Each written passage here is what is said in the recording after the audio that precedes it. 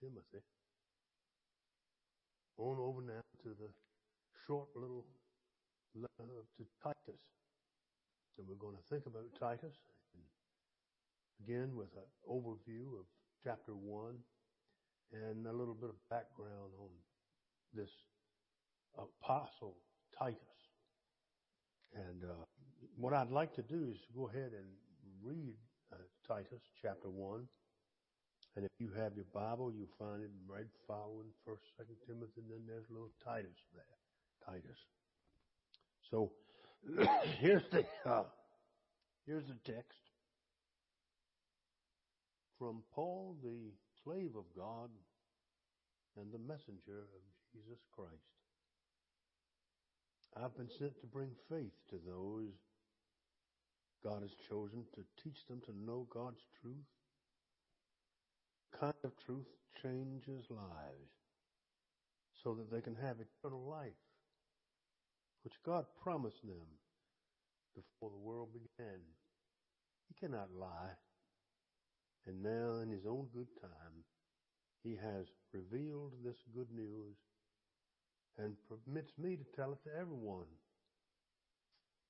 By command of God our Savior, I've been trusted to do this work for Him. To Titus, who is truly my son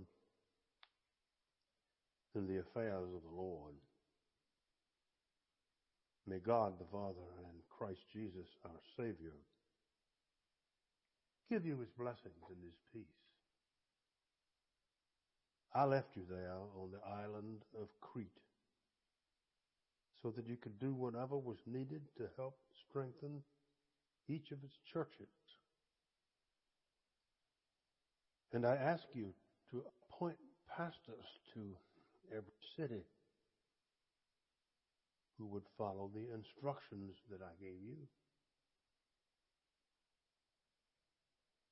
The men you choose must be well thought of for their good lives. They must have only one wife. The children must love the Lord and not have a reputation for being wild or disobedient to their parents. These pastors must be men of blameless lives because they are God's ministers. They must not be proud or impatient. They must not be drunkards or fighters or greedy for money. They must enjoy having guests in their homes. They must love all that is good. They must be sensible men and fair. They must be clean-minded and level-headed.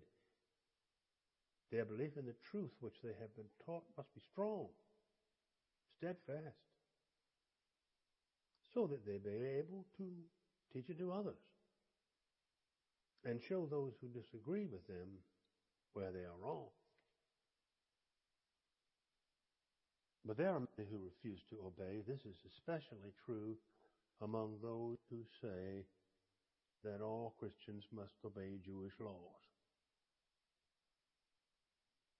But this foolish talk, it binds people and it blinds people to the truth. It must be stopped. Already, whole families have been turned away from the grace of God. Such teachers are only after your money.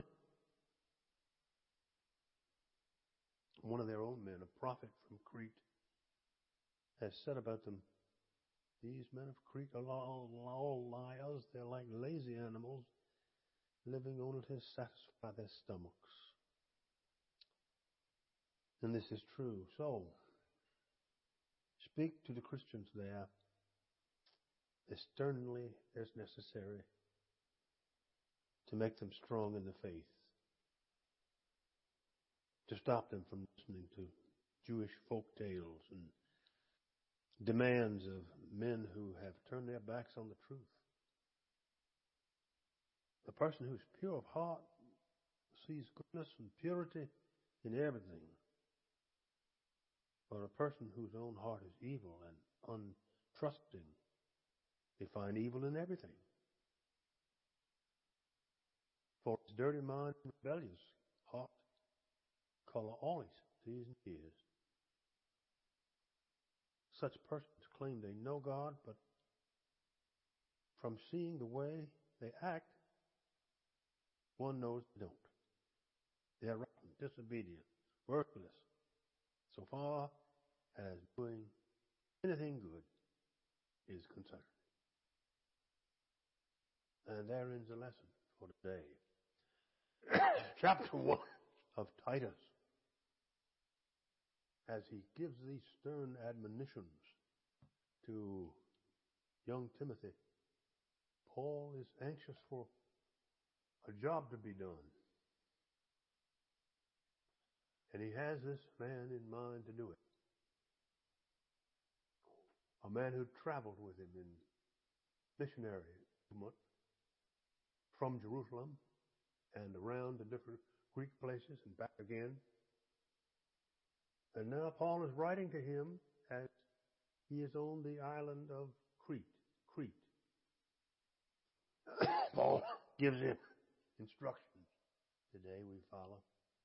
He instructs him to set up leadership in the churches there. And he gives him a stern, long warning about something you might call legalism.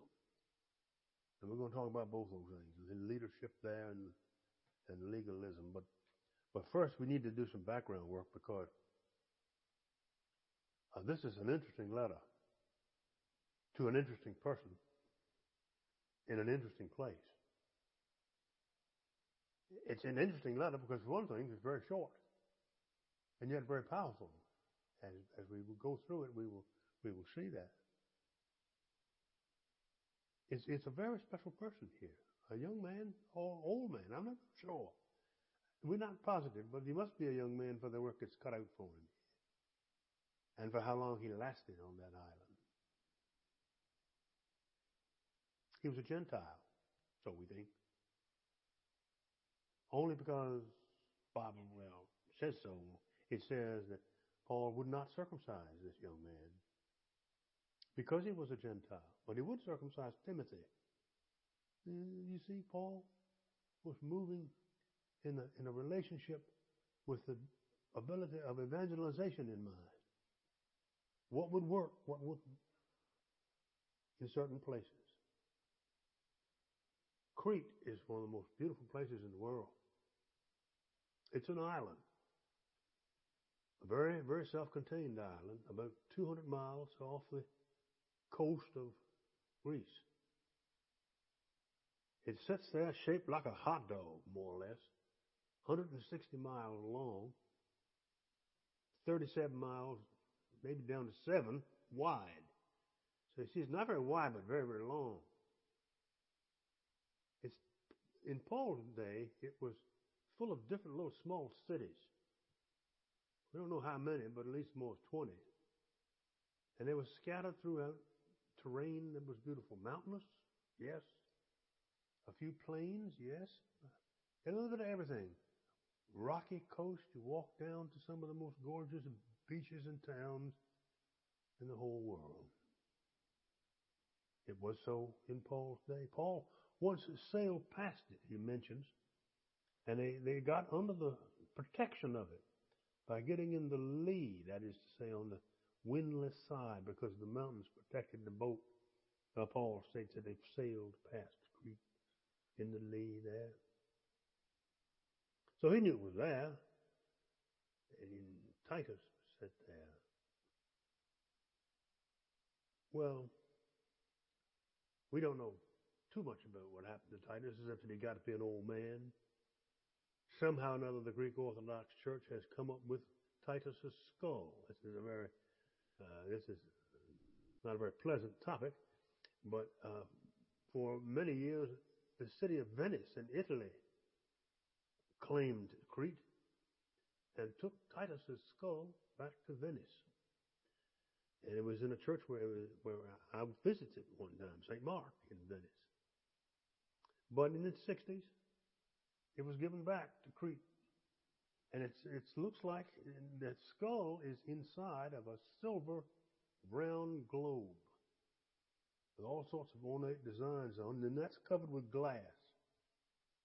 And that is in a church now on the island of Crete. It's a popular place for tourists to go. I don't know where it is in the church, probably behind the altar. In most of those Orthodox churches, they put the relics out of sight in an alcove behind the altar, and you have to make a pilgrimage processional to go around behind the altar to see the particular relic. I'm saying this to you to bring you up to speed to modern day. You see, these things are not just products of a book in the Bible. They are things that are extant in the world. They exist. They're there. They're there for you to see and to look at and to observe. How can you do it? Well, you can certainly do it with YouTube. Go there and look at the island of Crete, and you'll see what I'm telling you is true about how beautiful it is and how sweet it is. But it's also a tough place. It was tough in Paul's day. Rough. Some of the people there were hard-minded and tough-minded. Titus became bishop of the island of Crete over all the churches that were there. Well, if you're like me, don't you wonder where in the world the churches came from? How did they beat Paul there? How did they get there ahead of Titus? Titus is going there now to go all over that island and try to raise up leadership in these house churches, try to bring some order to them. Where'd they come from? Well, if you look at the book of Acts, in the 2nd chapter of the book of Acts, when the Holy Spirit comes down upon that crowd and they begin speaking in tongues and get fire on them like out of heaven, tongues, fire, and all that going on there, the coming of the Holy Spirit. People are explicitly mentioned as being present. And one of them, all of them, some of them that were present were Cretans. So they evidently, the Cretans, took this gospel, took this doctrine of the Holy Spirit back to the islands, to the island of Crete. And there were regular transportation, regular shipping run from Crete over to Israel. They simply went home and began the church life there. They may have been Jewish, because the Jewish had a regular route. They went from Crete to Jerusalem for a holy celebration by sailing ship. And they went back again, so the transportation is there. You see, the Bible sometimes comes true in the weirdest way. But that's how those churches got there. Because we think, that the book of Acts, in the Luke Acts tradition, is as true as it can be. So there they were, waiting now for leadership. A whole bunch of what you might call libertine, non-denominational, Lord knows what all mixed up together, all believing different things. And here comes now Paul sending the administrator. Titus is not about a foolishness. He's going to bring order where there isn't any. How's he going to do it? Well, he's going to set up leadership. He's going to appoint bishops or head pastors, elders they call them, in each of these little places he can find them. The first thing he's going to do is find somebody to lead it, be a firm leader, be the leader, if there isn't already one there. Many times now, where they say there's no leader, there is one. I don't know if you've ever worked in church or not, but in church work, we used to call, when you went to a new church, you would wait and find out who the real leader was, because they'd give you a piece of paper, with the lay leadership on it that they had put together for the district superintendent or whoever was the administrator. And you could take that, look at it, and throw it in the trash. And then you sit down and you look and you wait a while and you'll figure out who the real leader is. There's often somebody not even on the paper at all. Somebody who's just sitting over the corner. But the North Carolina definition for church leader is what's called the bell cow. that cow that has the bell on her. Whatever she does, the others will follow. Whatever she does, the others will follow, because they hear that bell in the north. A bell cow will go to the barn in the afternoon for supper. And when she starts going to the barn, the bell starts ringing. Ding dong, ding dong, ding dong. And all the other cows get in line and go behind the bell cow. Every congregation has got a bell cow. Maybe a bell bull, I don't know. But in this case, it may have been one or the other. We don't know. But each one of them had leadership that had to be developed. Titus was in charge of this. Now we get this recipe of what they're supposed to be like. And the recipe we've heard before. we got much of it. Excuse me. We got much of it from the earlier passages in 1st and 2nd Timothy. But this administrative work requires work. That is, it's not playing around in worship. It's hard behind the scenes work to teach them. How do you reach them? How do you teach them? Now, Paul loves Titus, or says he does, and Titus is appointed and assigned an assignment to get these elders together in every city. They got to be blameless. That is, you can't get them out of jail and use them. These are people that have a history of being good people. You've got to do a background check on them, more or less. Take time. If you're going to be a church leader, look back behind them and see. This is what Paul's advice is. Now, it seems like it doesn't have a whole lot of grace in it, you know. Sometimes a good church leader, I think, might have had a checker pass, but now will make a great church leader. They're not to be mean fighters, drunken, drunk every night. Once a young man was trying to go into the ministry, and I was trying to encourage him. His wife came in and said, he's not going to ever be a preacher. And I said, well, what's wrong? And she said, well, he gets drunk every night and goes to bed on the sofa. I thought, my Lord, what a life. Well, that's why you have to check, take time, because drunkenness can make you want to do something sometime, and all you wind up doing is going to sleep on the sofa. And not to be quarrelsome, greedy, fighting over something, not gluttonous. But in a positive light, he said they have to be hospitable. That is, they have to welcome guests into their home. You may remember that passage there. They have to have a fondness for guests. That's a great thing for a leader of a church to have, because a lot of church work is in a kitchen somewhere. A lot of church work is around a table. It gets done when you are entertaining or putting on a supper or something.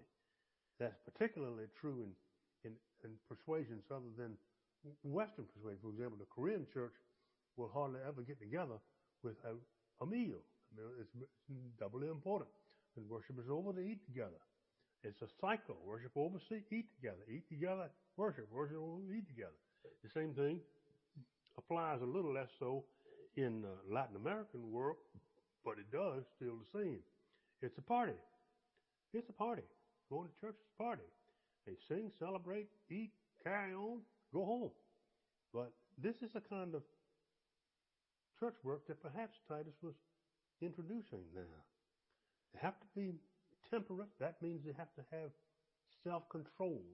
Anybody that flies off the handle is not going to make a great church leader, because so many times you have to control your own appetites. Now you have to be content with not getting what you want 100%, but be content with the 50% that you might get. You understand? That's the church work is designed and cut out for somebody who is hospitable and temperate. No, don't get all excited and upset all the time. They have to be just, which It means you have to look at the world in an ethical way, look for equality. They have to have a holy or a divine character about them, as opposed to authoritative, stylistic, driving dictator types. You have to be more or less a gentle character. These are the people that were holding fast. These were the people that were designed to build a church around, because they had to have a steadfast leader. So this is what Titus is admonished to go and get. Go get it. So he hits that trail on that island of Crete. And boy, that is up and down work. They have steps on that island that were built long before the days of Jesus. That's an ancient Minoan culture. People there run up and down hills like billy goats. And it's a tough place. It's also today a tourist attraction. To get there, you can go there by air. And incidentally, there are direct flights to Crete out of the United States. But most of the people come there by ferry from Athens over Piraea, which is near Athens, over to Crete. But they got these big jet boats, and they're a tremendous size thing. And the people get on there, and it looks like the inside of a 747, or even bigger than that. It looks like the inside of an auditorium. A lot of seats in there. You look up jet ferry to Crete, and you'll see them, how they run across the water. It takes 6 hours to get from mainland Greece over to Crete, almost 7 hours. So they only go once a week, but they get a big crowd over there and take a big crowd back and back again. So there you have the side of that thing. And another point to remember is that he warns them against this legalism thing. Don't be teaching for wealth and subverting the gospel. A legalist is somebody who believes very strongly in the law. They call them nominists. They have a real sense of the law. And then on the other hand, you have an antinomian. Don't believe in anything like law. Don't need the law. All you need is Jesus and the gospel, and maybe 2, 3 little hymns, and we'll be all right. But you don't worry about the law. See, it's almost as if Moses isn't even in the Bible. Just Jesus. Give me more and more Jesus. And if you have any Moses or Isaiah or something like that, read that at another time. But on the other side, you have these Norman people who believe nothing but the law. Tell you exactly what you have to do, and that makes some people comfortable, especially the Hebrew mind in this day, the Jewish Christian. They liked it because it told you exactly what you had to do. You could go outdoors and do it and get it done. He talks about Jewish fables. Many of it is not around in today's literature, but it was just like today, but it was back then. They had verses that created discussion about what they should do. But these arguments about legalism exist today in the life of the church. Legalism exists as people who think that the right way to do something is the right way to do it, and that's the only way to do it. You don't have to be talking about religion. You can be talking about, replacing a chandelier in the church. Some people say, well, we don't need that. We don't need that. You can get light from a cheaper source. See? Then you have another crowd saying, oh, we don't need that to guide us into this. Let's think about something else. Let's think about beauty and not be well. If you put that chandelier in, that's going to cost a whole lot of money to run it, and electricity is going to go up. And then over here, well, yeah, but it'll be beautiful. And they don't have any idea about the cost of something. Just going off into a world of ethereal antinomianism. Yes. And nomianism over here. You know the old story. The church we had somebody gave the church an actual chandelier. And it was a beautiful thing, huge.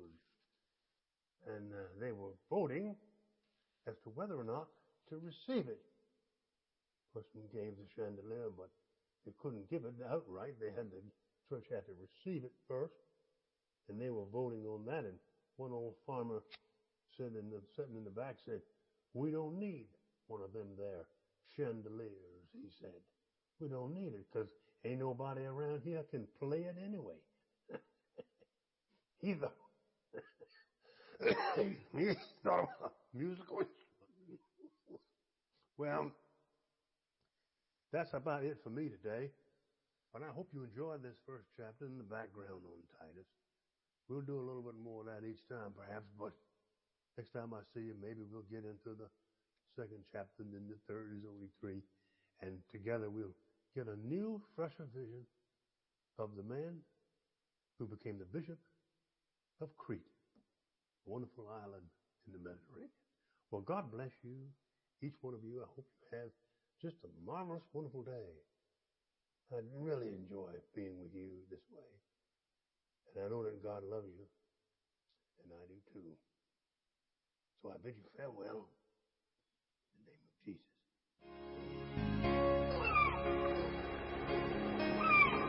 Clamando no escuro, correndo e olhando para trás.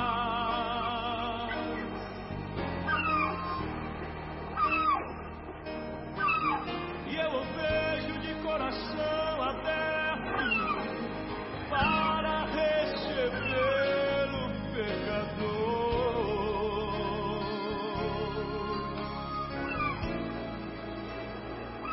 E eu olho estrela alva, brilha em mim, brilha a luz que inunda o meu viver.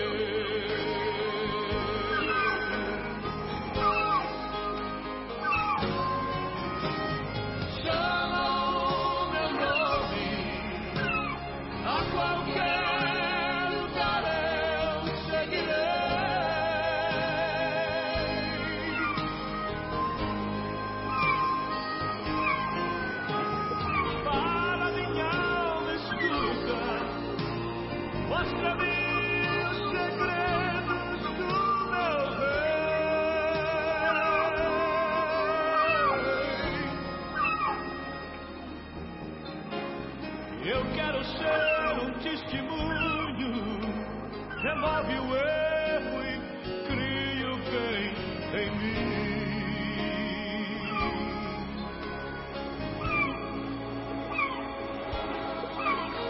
Estrela alva, brilha em mim, brilha a luz que inunda o meu viver.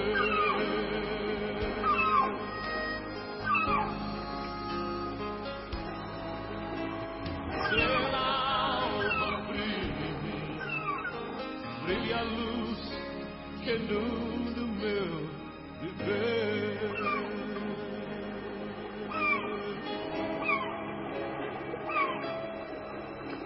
Estrela